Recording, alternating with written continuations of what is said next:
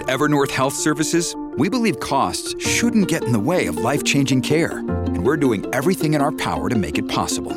Behavioral health solutions that also keep your projections at their best? It's possible. Pharmacy benefits that benefit your bottom line? It's possible. Complex specialty care that cares about your ROI? It's possible. Because we're already doing it. All while saving businesses billions. That's Wonder made possible. Learn more at evernorth.com/wonder. Hello, everybody. This is Marshall Poe. I'm the editor of the New Books Network. NBN listeners like to read books and buy them. So we thought we'd tell you that right now, our friends at Princeton University Press are having a remarkable site-wide sale. You can get 50% off books, including ebooks and audiobooks, with the code 50, F-I-F-T-Y, at checkout until May 31. You can save some real money on Princeton University Press books. I encourage you to go there and check it out.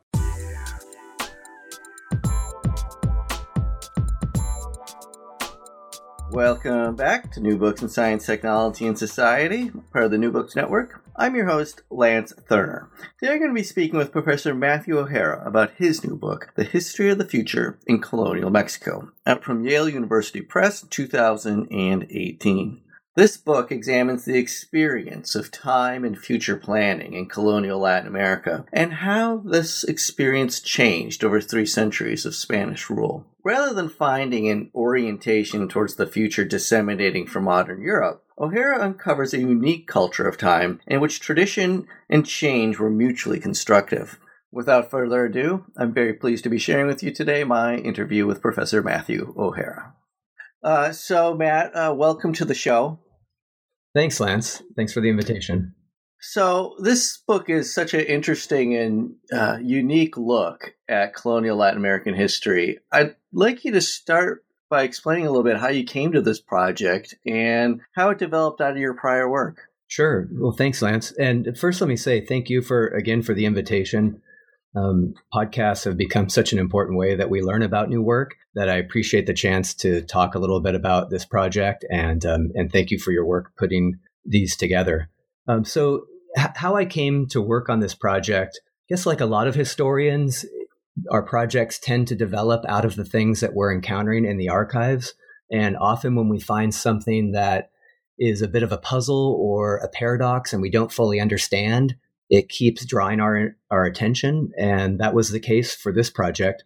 And also, a lot of times we're working on one project and we come across something in the archive that, again, is interesting and intriguing, or we don't quite understand, but it doesn't quite fit in the project that we're working on.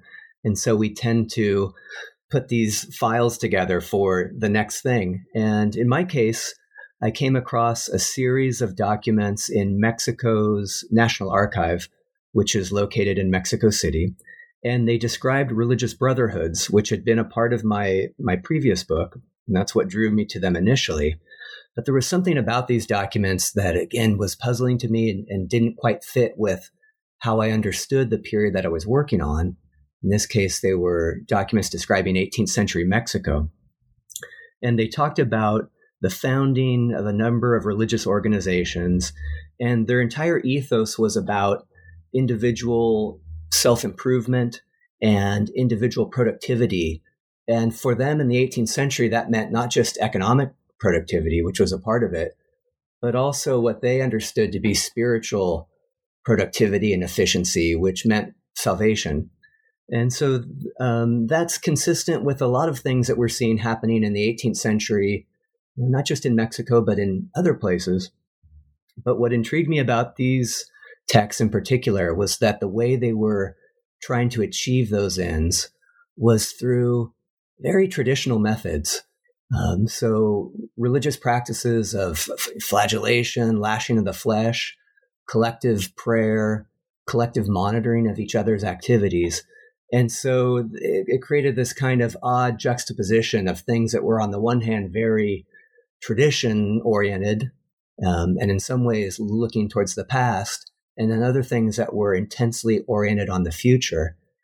And I realized I couldn't fully make sense of these institutions and the people who were involved with them if I was looking at this material with the frameworks that I'd learned about in my training as a Latin Americanist, and that I needed to kind of apply a different lens to the material. And the lens that I ended up adopting, which became the focus of the whole book, was thinking about how people engaged the future and trying to write a history of the future. And why this idea of a history of the future? I mean, how does this really change our perception of this period and I guess of colonial history generally? Sure.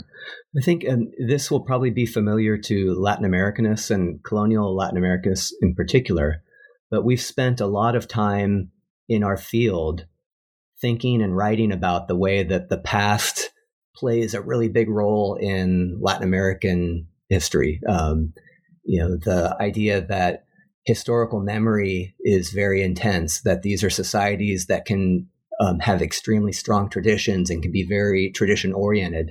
And while that's all true, what I was encountering were people who were also intensely future-oriented, focused on not only their present, but on what was to come, and not only in religious, but in material terms as well. And so shifting the focus a bit really opened up a new way for interpreting not just the materials that I mentioned at the outset, but a number of other sets of documents and practices that people were involved in that ranged from economic activity to political activity to religious activity. And a lot of times those were all blended in the same instance. Yeah. When we think about world history or the history of the West generally, this kind of future orientation is usually associated with the onset of modernity. Do you think this really changes how we think about what modernity is or was? Well, to some extent. And I have to say that when I first encountered those texts that I was discussing a minute ago, my initial reaction was, wow, these are really surprising, partly because they have this intense future orientation, partly because they're so focused on ideas of productivity and efficiency. They're so focused on the individual as the key unit. And as you were saying, those are qualities that we tend to associate with the modern condition. And so my initial reaction was, here is an alternative pathway to that present and to our present. But in the end, I decided that that was really a limiting framework because it didn't fully grapple with the way that these people were engaging with the future. It didn't explain how they got from their present into the future in a way that, yes, it was future oriented. Yes, it was focused on the individual in some ways, but it was also drawing intensely and heavily on tradition, whether those were traditional religious practices, political ideas, community customs. And so there's this really creative blending of past, present, and future in a way that I hadn't seen before. I'm thinking through. And so in doing so, in this book, you present it as being about not just how high intellectuals are talking about time and the future and innovation, stuff like that, but popular classes as well. And in a certain sense, we know about either from the age of the conquest all the way, I guess, through the entirety of the colonial period, we can find all of these sources that are about telling the story of the empire and imagining what the imperial future is from this sort of high intellectual perspective. But what you're trying to do is really investigate and unravel how normal people think about time in the future. Can you tell me a bit about how you investigate, how you find that in the archive, and how you create a narrative out of it? Sure. So again, those of us who work on the period, an important development in the 18th century is a series of imperial reforms that we call the Bourbon reforms. And a lot of times those are associated with some of the things that I was describing earlier. More emphasis on squeezing productivity out of Spain's New World possessions, sometimes more emphasis on the individual as an object of social reform. And while all of that is true, I can go back to the example that we started with. In the case of the Brotherhoods, I was seeing a lot of those same ideas bubbling up from a different direction, not always in response to imperial reforms, but also developing at the local level. And so I saw this in other domains as well. I have a chapter that looks at a culture of prediction that emerges in New Spain in the 17th and the 18th century, where individuals are demanding knowledge that is more precise, that can be acted on, that's useful. But a lot of times that's coming from the bottom up. So it's individuals who want better information about when to plant their crops, when to trade. And so I was struck by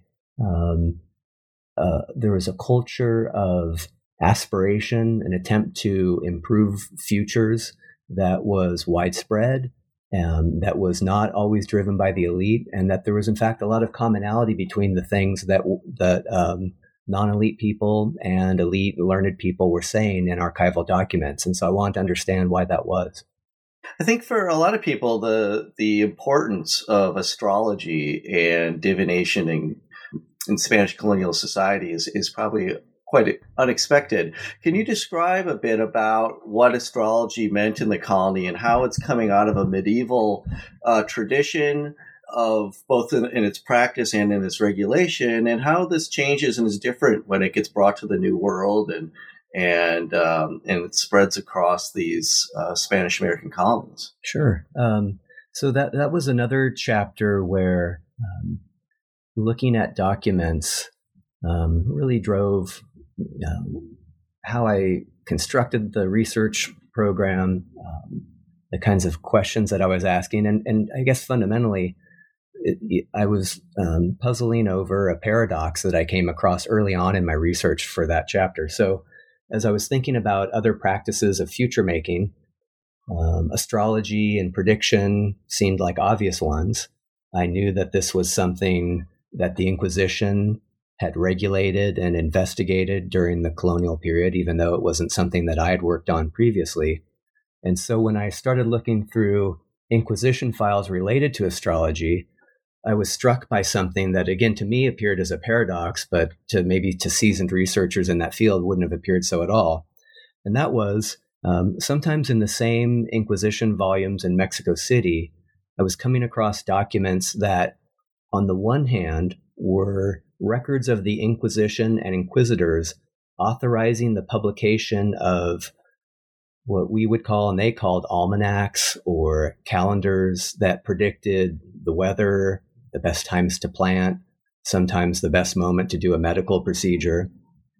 And in these same volumes, lengthy, long investigations of people who were accused of practicing what appeared to me initially as the same sort of astrology, but was clearly unauthorized. And so sometimes these individuals who were trying to predict the future through astrological practices in the same way that the calendars and the almanacs were doing, faced harsh punishment by the Inquisition. And so I was trying to understand, well, what's the distinction there? Because clearly there was one at the time, and it was not one that was immediately apparent to me. And what does that distinction tell us about the culture of knowledge in the 17th and 18th century when these documents were produced? By the time that astrology gets to colonial Latin America, it had been prescribed and regulated and policed by the Catholic Church for hundreds of years. Can you describe how the line between what is acceptable and unacceptable astrological practice and the line between what's a truthful and untruthful form of astrology changes as it develops in colonial Mexico? Sure. Yeah. So one important distinction for us moderns to make is that what we call astrology, and we understand to be a pseudoscience and to be, generally an unauthorized way of predicting the future, or a faulty one. In the period that we're talking about, astrology encompassed a broader range of things, not only that, but also what we would now call astronomy. So kind of the science of the stars and predicting the movement of heavenly bodies. And in these inquisitorial investigations about prediction, they made a distinction, and this was true in early modern Europe as well, between what they called judicial or rational astrology. rational or natural astrology and judicial astrology. On the one hand, natural or rational astrology was thinking about the way that the heavens might have produced general influences on the world.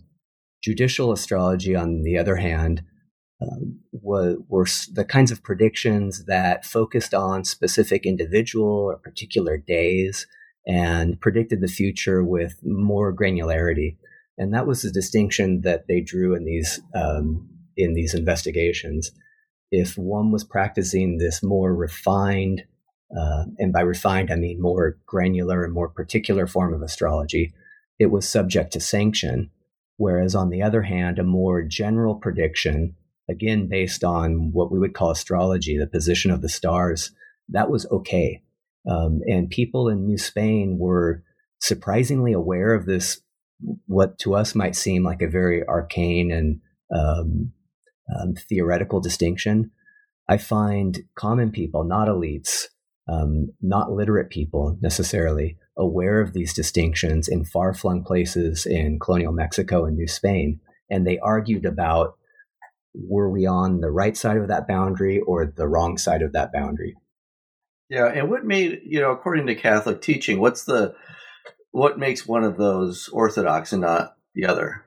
Yeah, so the key distinction is that the natural or rational astrology was not understood to violate core Catholic dogmas about divine intervention and free will, that humans have the ability to make choices in the world. Whereas, of course, a very aggressive form of judicial astrology would limit both of those qualities. It would obviously limit the ability of individuals to make choices in the world, and it would violate that dogma. One of the chapters I found most interesting in this book, and I really enjoyed, was this one about debt and credit, which I think a lot of us wouldn't initially think about when we're thinking about how people are constructing futures for themselves.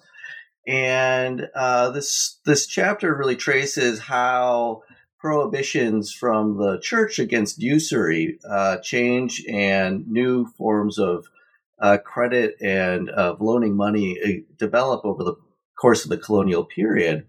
I'm interested about how this reflects a certain kind of temporality or time sensibility that's inherent in what money is and how it moves in society. Sure. Yeah. So in the 16th century, there were forms of credit in New Spain.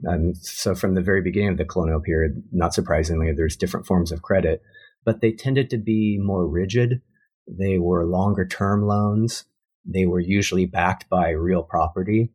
And over the long arc of the colonial period, we end up with a more flexible system of credit, shorter term loans that are attached to a person rather than to real property, sometimes more flexible rates of interest. And those grow out of real economic needs for more economic flexibility, real economic needs of individuals who are starved for cash and need credit.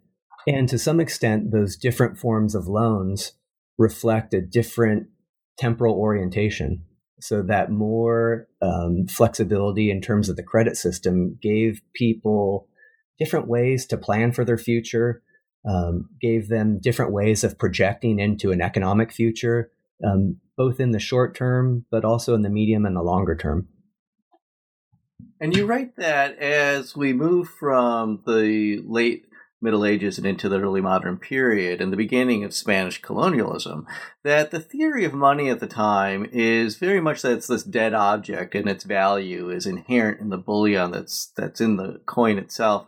Can you explain how this theory of money and value worked, and how it's a sense of time and temporality in and of itself?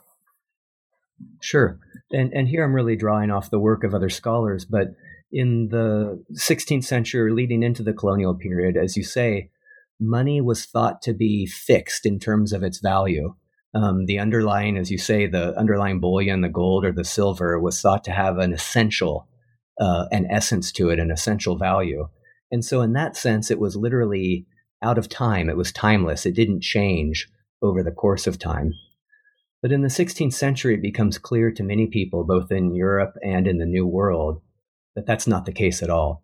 And that's that develops in part out of the massive flow of gold and then especially silver from the New World to other parts of the globe, including Europe, but also to China and to India, as silver is being produced on a really massive scale in the New World. And as that money flows to different places, of course, we know now that an increase in the supply of money is going to lead to inflation and a change in the value of money. And so as individuals realized that in the 16th century, it started to erode that sense that money had an essential, timeless value. And instead, it was understood to be something changeable. It was something that existed in the world, subject to fluctuations over time. And so how does this affect the forms of, or the ways that people experience money in their lives in New Spain? Sure. Well, of course, it's exposing them to what we would now call economic risk in new ways. But I think going back to our discussion of changing credit practices, it also leads to a recognition, an understanding, and a demand for new economic instruments that would allow people to navigate this more complex, changing economic terrain. And can you explain more about how you see this developing, both in mechanisms? So, how are people getting credit, and what do they need it for? And who wants to create these mechanisms, and who wants to get the money from it, the debt, and what sorts of economic relations are coming out of this? Sure. So it's a complicated story, and one of the interesting things for individuals who aren't studying New Spain or colonial Spanish America is that economic historians have shown that, in fact, these were quite cash-starved societies, which is surprising given that so much silver and gold was being produced, again, especially silver was being produced in these places. And so credit was really important for the economic functioning of these places. And this is true all the way from very large-scale transatlantic merchants. Maybe that's not surprising, or that seems kind of obvious, but down to really small-scale peasant production in the countryside of New Spain. And so, again, my colleagues who work on this more directly have shown that there was a lot of really exploitative credit practices, high rates of interest that were stepping outside of some of the authorized forms of credit that we were talking about. But at the same time, individuals were thirsty for credit as well. So there's a complicated relationship for small-scale producers. On the one hand, they needed credit to get to the next planting cycle, let's say, but at the same time, that credit could be very, very costly to them and put them in a really difficult economic position. So it's a complicated thing to talk about, because on the one hand, individuals are navigating a really complex economic environment that sometimes needed more regulation. But at the same time, getting rid of some of those, what we would call exploitative loans, could actually put them in a worse position than having access to them.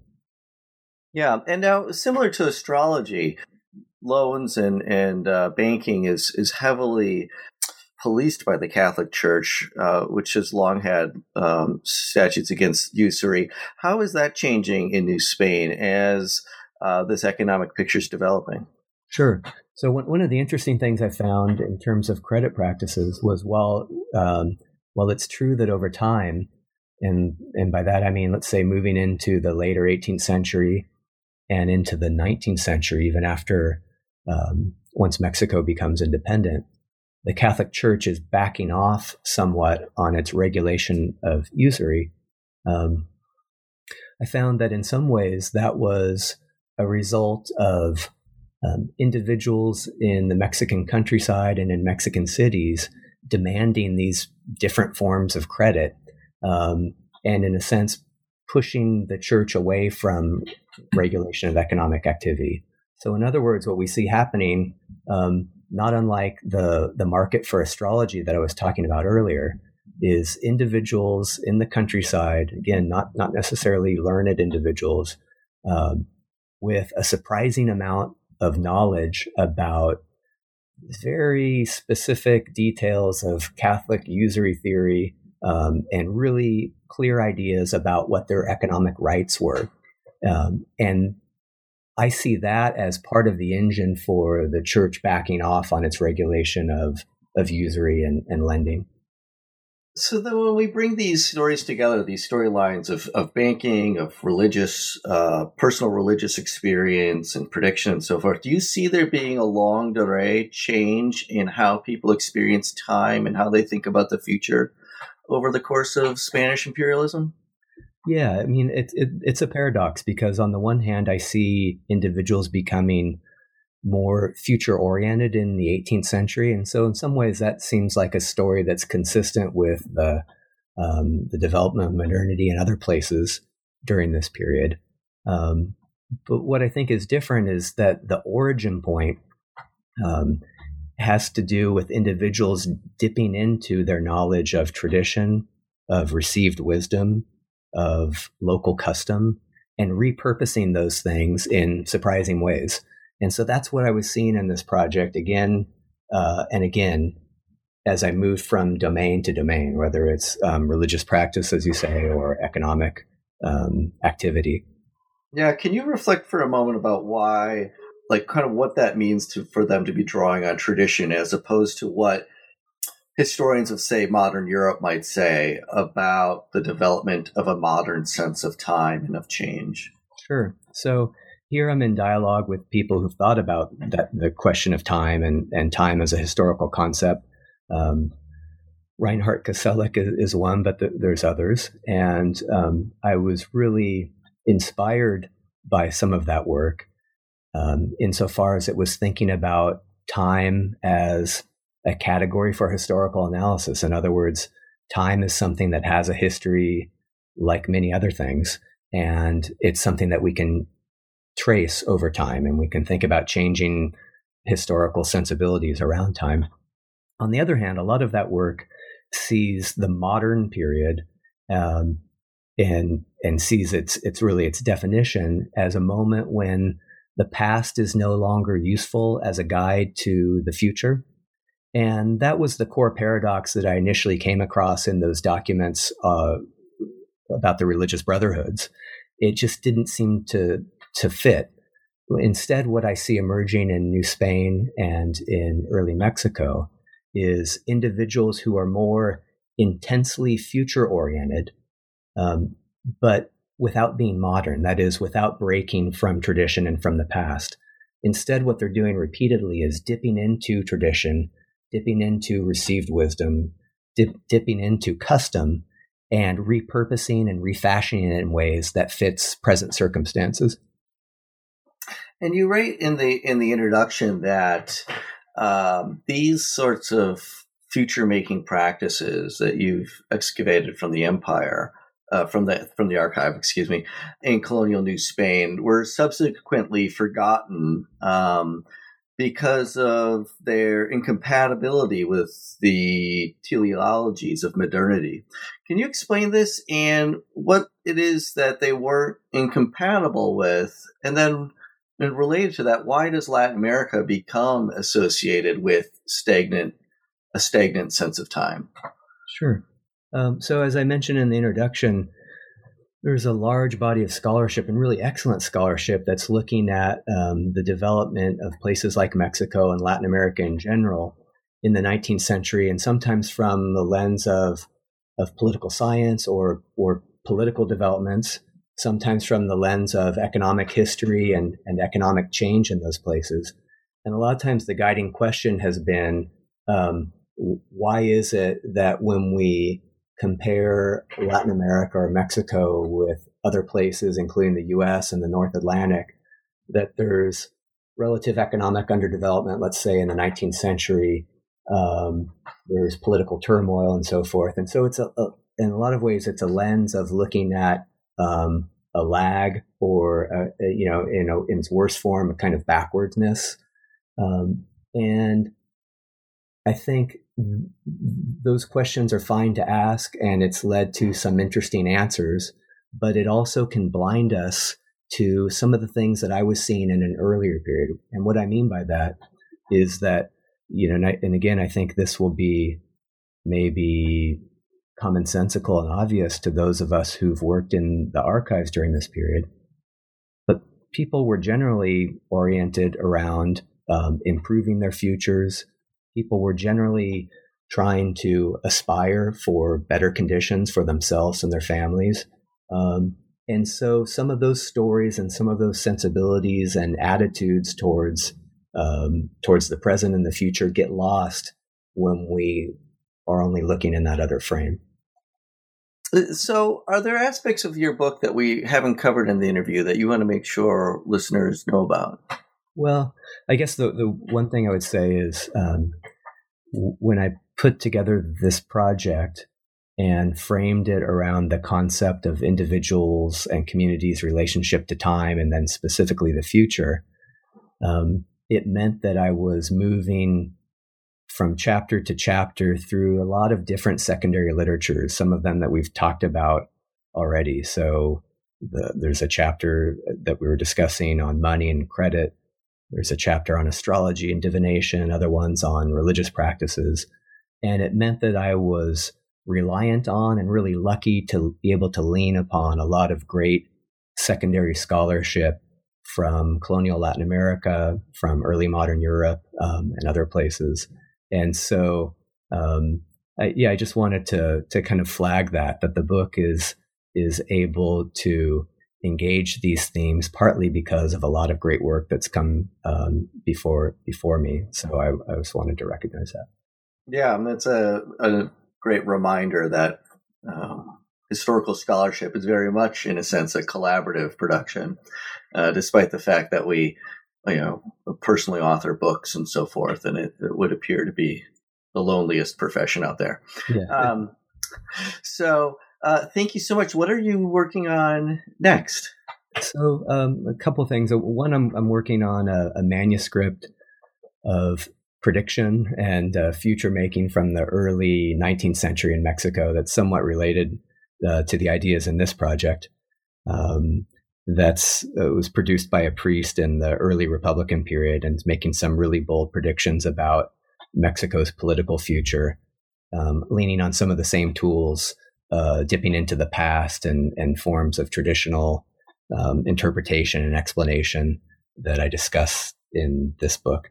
And then I'm also working on a new project, a kind of exploratory project for a very different place, time period, and theme for me. It has to do with bioprospecting in the early 20th century Western Amazon and some of the relationships between U.S. pharmaceutical companies and those activities.